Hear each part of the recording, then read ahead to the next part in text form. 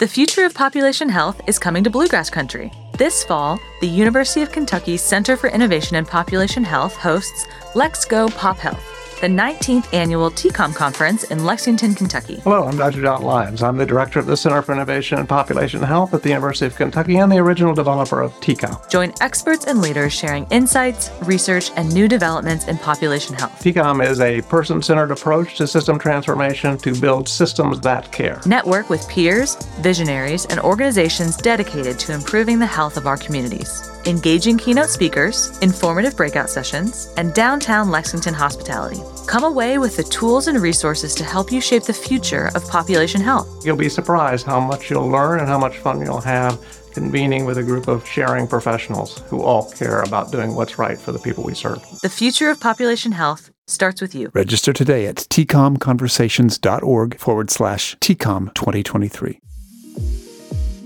Hello, and welcome to Let's Talk About It, a conversation about qualified individuals, QIs, and for QIs, regarding all things considered important and meaningful to the people who do this work. From the Center for Innovation in Population Health at the University of Kentucky, I'm Brandon Howlett, an Equip partner, and your host for this episode, built around a great conversation between our two guests, Emily Isaacs, a clinical implementation manager at Maximus, and Sharon Campbell, a QI clinical supervisor at the Idaho Department of Health and Welfare. Emily gets the ball rolling. When did you first hear about the Family First Prevention Services Act, or FFPSA, and the qualified individual process? I can't say for sure, but I think when I heard it is when my boss came into my office and said, hey, there's this new program and you're getting moved into it. And then I started frantically reading the Family First Act to figure out what that meant. And then I eventually moved on to that team as they were just starting. What about yourself? I first heard about it in December of 2018, actually. So before it was officially launched, I had heard about it. I was actually working as a project manager for one of the states that we work with, and we were doing the utilization review process for the psychiatric residential treatment facilities within that state, or PRTFs, which is, some of you in the industry may be familiar with those and kind of the distinguishers between that and QRTP. But essentially, our client approached me and said, hey, there's this new law, FFPSA, and it requires this qualified individual assessment. Can you do that for us? And like you, I just started immediately frantically reading and thinking, yes, I know that we can. And so that was my first introduction to it. So it's been a little while. Yeah, you're a little ahead of when our state started it. But there was a lot of planning going on, but I just hadn't heard about it. I was busy as a child welfare clinician for a region of the state. So I had been doing a lot of the work, but it was just going to shift and be a little different. So what did you find most challenging when you started it? Ooh, I think in a lot of projects that I worked on, there's very specific criteria, right? So there's level of care criteria, and there's medical necessity decisions, and it's very straightforward and it's very easy to apply. But a lot of federal regulations, and I've worked with those in a few other projects, tend to be very vague, and I think this one is up there as far as that goes, just in terms of making a least restrictive determination without a lot of guidance on it. So I think for me, that was the first thing that jumped out is, well, how are we going to make these decisions and how are we going to do it consistently, which I think is still probably one of the most challenging pieces of it. What about you? How do you, how is it that your team is using the CANs in terms of making those decisions? Well, we worked with someone from University of Kentucky to help us kind of figure out how this was all going to fit together when we completed a CANS and level of care.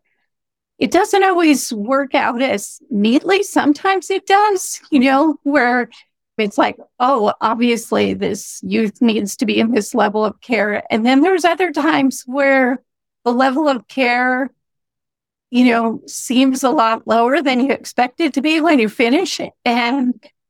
But you really feel like, well, I can't imagine this youth not being in this level of care at this time and being safe.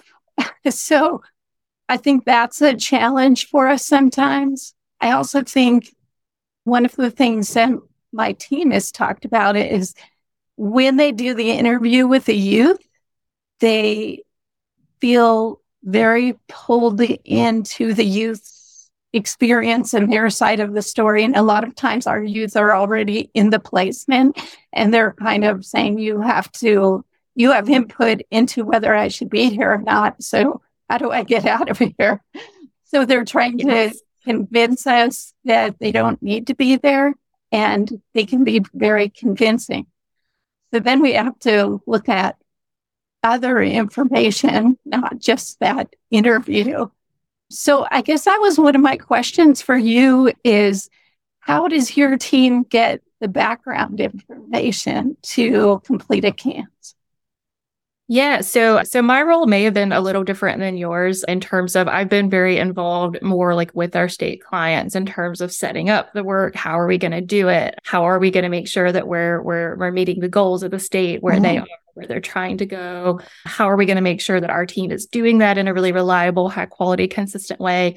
But I have done some of the assessments because I needed to be able to prove that I can practice what I preach. So, and that experience was really valuable because what I've learned is so important to getting this process done and getting it done right is just the strength of the clinical interview. And I think that's something that is so important and is often maybe overlooked. I think, there are times that the CANS can be almost treated like a checklist. And I don't think it works well when it's done that way. So one of the things that I know I've worked on really strongly with our team is having a set of questions that are really important to ask every single time, but also having the ability to pivot to ask the next question, right? So, as you've probably encountered, sometimes people are more forthcoming than others. Sometimes people will just kind of say, oh, yep, they're aggressive, and leave it at that.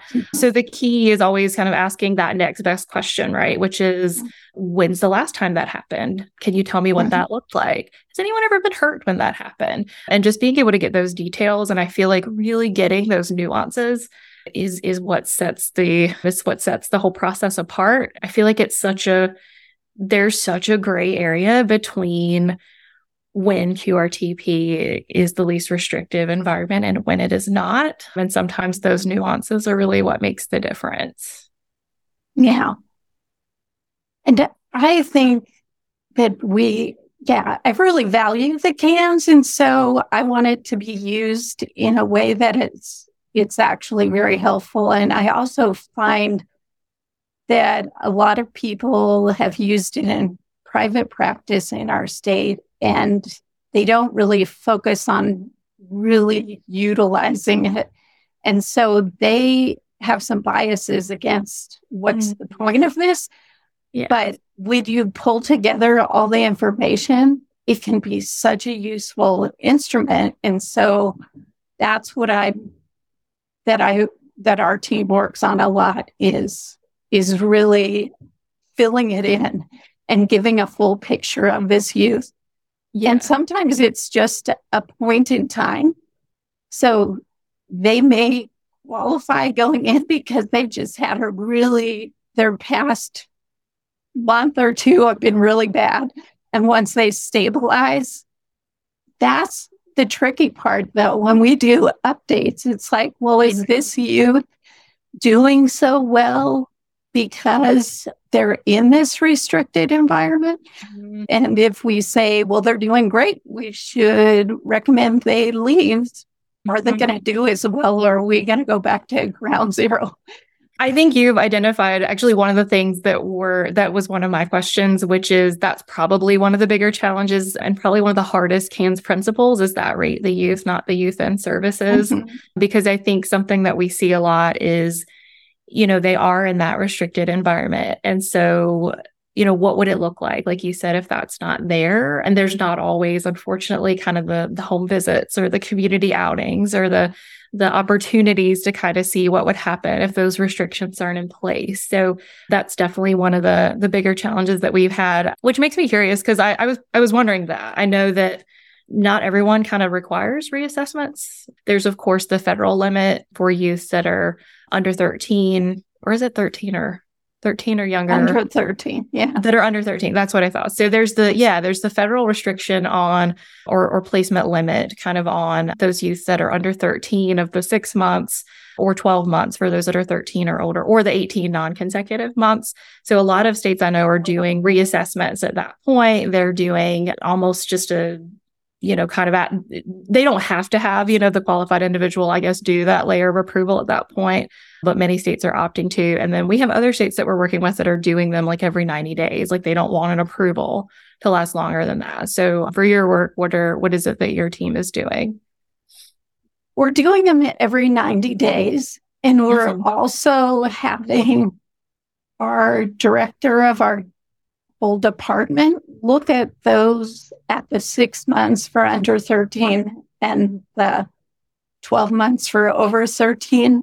And they also just look at the documents and say, they're taking it seriously, that it's a big deal for a youth, especially, for under 13 or over 13. It is a big deal. And I really do agree with the idea that they should not be there any longer than they need to be there. Yeah. And I used to work in residential treatment, so I know that it's not the answer to everything, and they can't fix everything, and it can be traumatizing for youth to be there. So I think we take that really seriously, and sometimes it's a difficult process. And our QI clinicians really struggle with trying to figure out what their recommendation's going to be. It can feel like a lot of pressure. I think that's probably one of the most challenging things, is feeling like I have this decision that's in my hands, and how is that going to impact them and their life and their reaction to trauma and their future. So it can certainly feel like a weight, is on you with making these decisions, for sure. Well, and I remember I had a few at the beginning that I said, well, we never even gave this youth a chance to be in a foster home. And so I said, at least give them a chance. We don't know how they'll do. Do they need to go straight to this restricted level of care? And then they went through 4 foster homes and had all sorts of trouble. And then I was like, okay.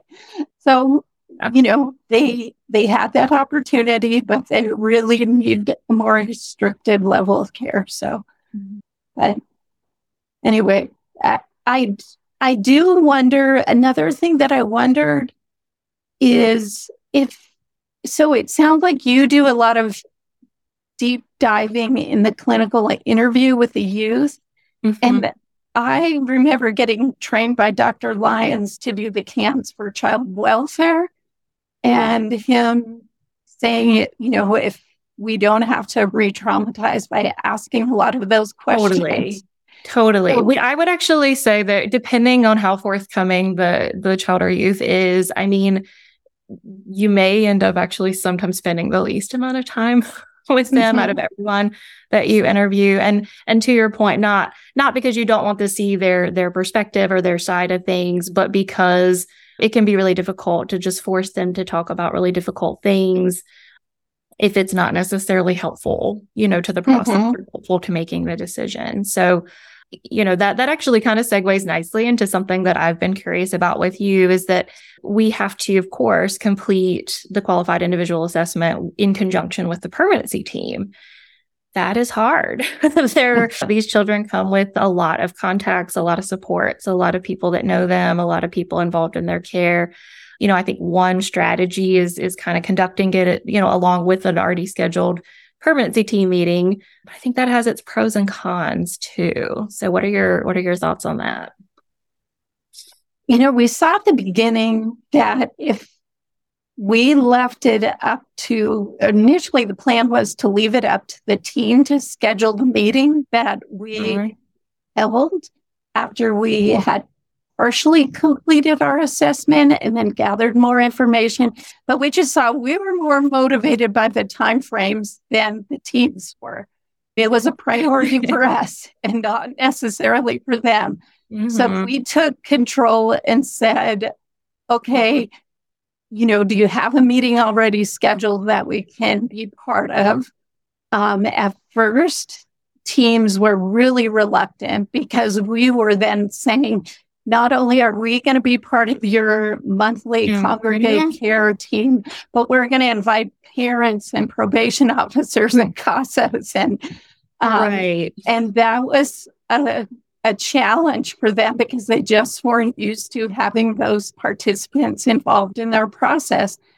But I think now they're used to it and they see the value in it. We kind of had to just force it at first. And now they kind of know our system is we're going to schedule it. You either have a meeting that's already pre-scheduled we can be part of, or we will just try to look at everyone's schedule and come up with a time. So we haven't really had a problem with it since the beginning. We had a lot of problems at the beginning. And we usually try to have the facility as part of that if the youth are already placed, because they've already gathered a lot of information too that maybe haven't even changed since we did a youth interview. Maybe they've assaulted 3 staff since we first did it. Right. So we never finish our assessment until we have that meeting and get additional meeting from that. And then we complete our assessment after that meeting. But that was an initial struggle. Yeah. But I think people felt like, well, it's better that we give you input than you just come up with a time. Yes. No, that's definitely true. I think, where I've gone back and forth on it is meetings are great, but I do think there's kind of like a meeting etiquette that happens and people sort of lapse into using kind of those therapy words. Whereas, like I said earlier, I think it's really important to get the nuances. And so my experience has been that sometimes people are more forthcoming in a one-on-one kind of situation. So I think the meeting has its benefits, but I think also just individual interviews where people can be very honest and very straightforward and kind of leave it up to you to integrate that information into how things go is also has its benefits. So I don't know that I've solved it. I don't know that I will solve it. Again, I think in conjunction is one of those things that is not federally defined and maybe not federally defined for a reason. So who knows? Yeah. And sometimes I feel like we get some information, we kind of, without even thinking about it, start developing a picture of all these different people involved in the youth's lives. And then we talk to them one-on-one and get a completely different perspective. So I always appreciate getting the one-on-one, just having the time. Sometimes we have so many referrals at once that we have to use that meeting as okay, we still haven't gathered enough information. And at one point, it was even suggested that we not do individual interviews.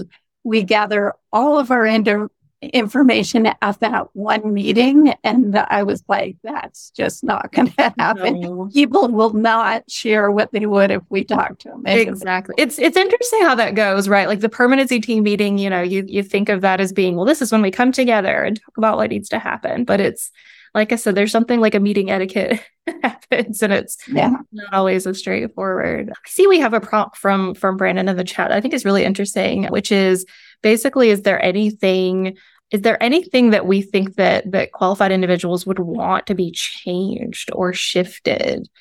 I don't know that changed or shifted is necessarily the word I would use for it, but I do think one of the hardest things to do is also coming up with short-term goals and long-term goals, because my experience in working with different states is that everyone kind of has a different opinion on what a short-term goal and what a long-term goal should look like. And there's a lot of variety with it. There's a lot of, I think some of the QRTPs themselves are, thinking, are we supposed to do all these goals? Is anyone checking on that we're doing these goals? And I do think that's an area where I would love to see maybe just some best practices emerge, or just some strategies on how to make sure that we're really meeting the needs of these kids, and setting realistic and attainable and achievable goals that make them feel like they're accomplishing something.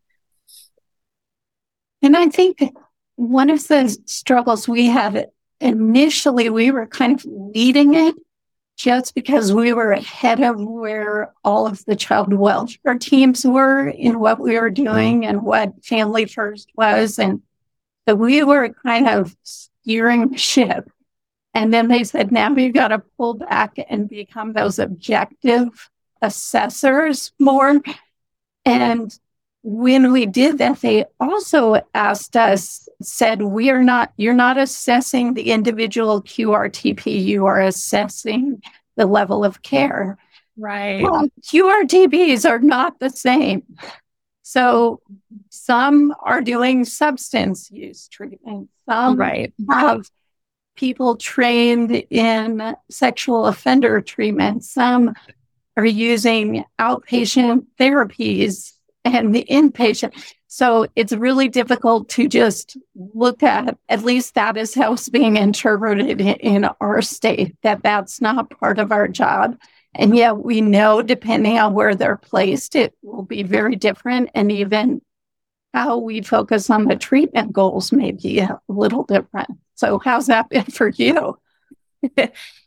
Yeah, I think we've had some shifts, over time as we've worked with our clients and kind of thought about what is the most useful thing here, because I think it's a natural inclination, right, with the kids, especially when they have a lot of needs, to really set a goal for every need that they have. But that's overwhelming, I think, and is not attainable and doesn't set anyone up for success. So something we've really tried to do is prioritize, like to really look at, when you're thinking of short-term goals, some of those risk behaviors, right? What are your dangerous or disabling risk behaviors, and stabilizing those and getting those to a place where they're not harming themselves or they're not harming other people. It is kind of a good rule of thumb, I think, to think about with that. We also, and I think this is really interesting, see a lot of kids that come in and there's a lack of consensus on what their diagnosis is or what their treatment needs actually are. It might be that they had, some past trauma that has physically impacted them in a way that we don't medically understand. It may be that they've got some undiagnosed IDD, situations going on. And so I think that's something that I also think is a huge priority when I think of short-term goals is if we don't know what we're treating, then we cannot successfully treat this child. So like I said, that's kind of how we look at it is the short-term ones are more what needs to be solved, how can we treat them successfully, and what needs to be stabilized.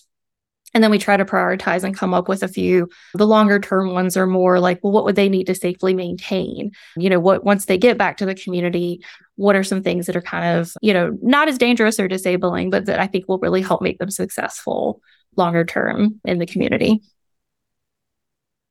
Yeah, so I guess in just answer to the question, I think it's ever evolving. Yes. You start feeling like you got an idea how to do one thing, and then you go, but what about this? And then you start focusing on how do we make that part better? And I think it's really important to validate people that are doing this work, to say it is ever evolving. It is ever changing. There's not a lot of guidance. There's not a lot of best practices that have emerged yet. We're all doing the best that we can, and reminding ourselves that the priority is that we are trying to serve the needs of these children as best we can. So that process is going to be ever evolving. And if we change it, it doesn't mean you're doing it wrong or that you're doing it badly. It's just that it's a constantly evolving process anytime you're doing anything new where there isn't a lot of guidance yet. And for me, I like that anyway. I would get bored if we got it all figured out. Right. Right. The other thing I wonder about, and maybe I'm asking you too many questions, Emily, but I wonder, do you ever wonder about the people that you're supervising, the QIs, how they're impacted by hearing these stories of trauma, and how are they taking care of themselves that way? Because obviously they can have vicarious trauma just listening to or reading about or hearing from the teams what you've been through. On one hand, we really focus on the need for not necessarily the youth retelling their trauma to us, but remembering that history as partially or maybe all of what's driving their behavior, so that people don't just forget and just start thinking, this is a bad kid that keeps getting into lots of trouble and moving placements and causing me trouble. We really focus on, we want a place to pull that history together and remind people there's a reason for these responses. Yeah. But in doing that, in doing all that digging and pulling that together, and that can be hard on staff. I agree with you, because I think what happened to them is not making the decision, in terms of what is the appropriate level of care. It is how it has impacted them and what their clinical needs are and what safety issues are present. But yeah, I do think that part is hard, just in terms of that vicarious trauma. I know that's something that I'm super passionate about, is giving that whole picture, because I think that there's a little bit of an issue in just kind of clinical documentation and maybe a shift that needs to happen across the board to focus on the facts.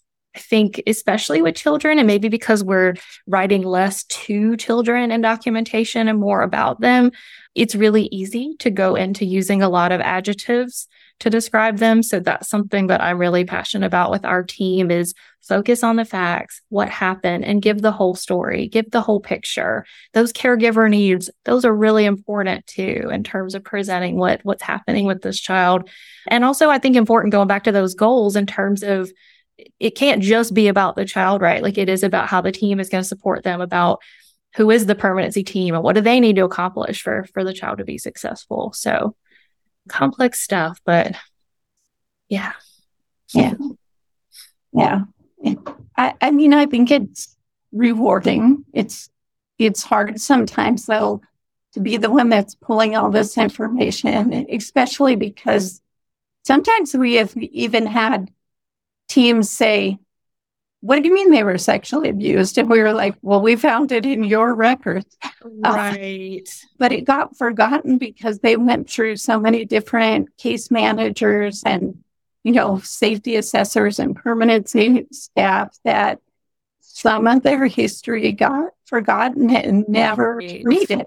So I am passionate about trying to pull together that too. But I also think that it can be difficult to feel like at the beginning you are holding all this information, and then you turn it over to the team, and then you make your recommendations, and then it's up to them to move forward, and you don't really have control over that. Right. Well, and then there's the added layer of the court process. I don't know what that's looked like for your team. That's looked a little bit different for us, project to project. In some states, we actually just go ahead and upload our report electronically into their court system. Others, it's more the responsibility of the referring case manager to make sure that the court gets it. But that's been interesting. I mean, I think generally we have found that the courts tend to take our word for it. I don't know if that's been the case in your situation as well. Yeah, that has been, we had a few at the beginning where the courts were asking us to have hearings. And at one point we had, I was supposed to testify as to our waiver process and all sorts of things at first. But now I haven't had any feedback other than that they follow the recommendations. But yeah, so that's I don't know if I would say it should change or shift, but I'm betting there's a lot of variety, and it's interesting to me, some of the time frames. I wouldn't be surprised if the time frames on this change, the 30 days to get it done, but then the court has 60 days. And, if you think about it, it's kind of a long time for a kid to be in one setting if then they overturn the decision, and then there's a scramble to find them, somewhere to go. And I don't know. Like I said, I don't have that solved either, but I wouldn't be surprised if some things shift to smooth that process out a little bit in the future. Yeah. Well, we haven't solved it all, have we?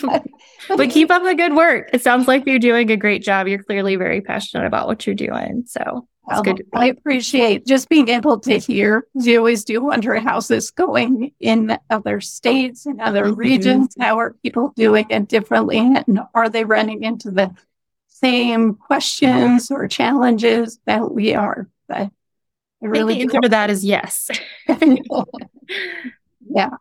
Yeah.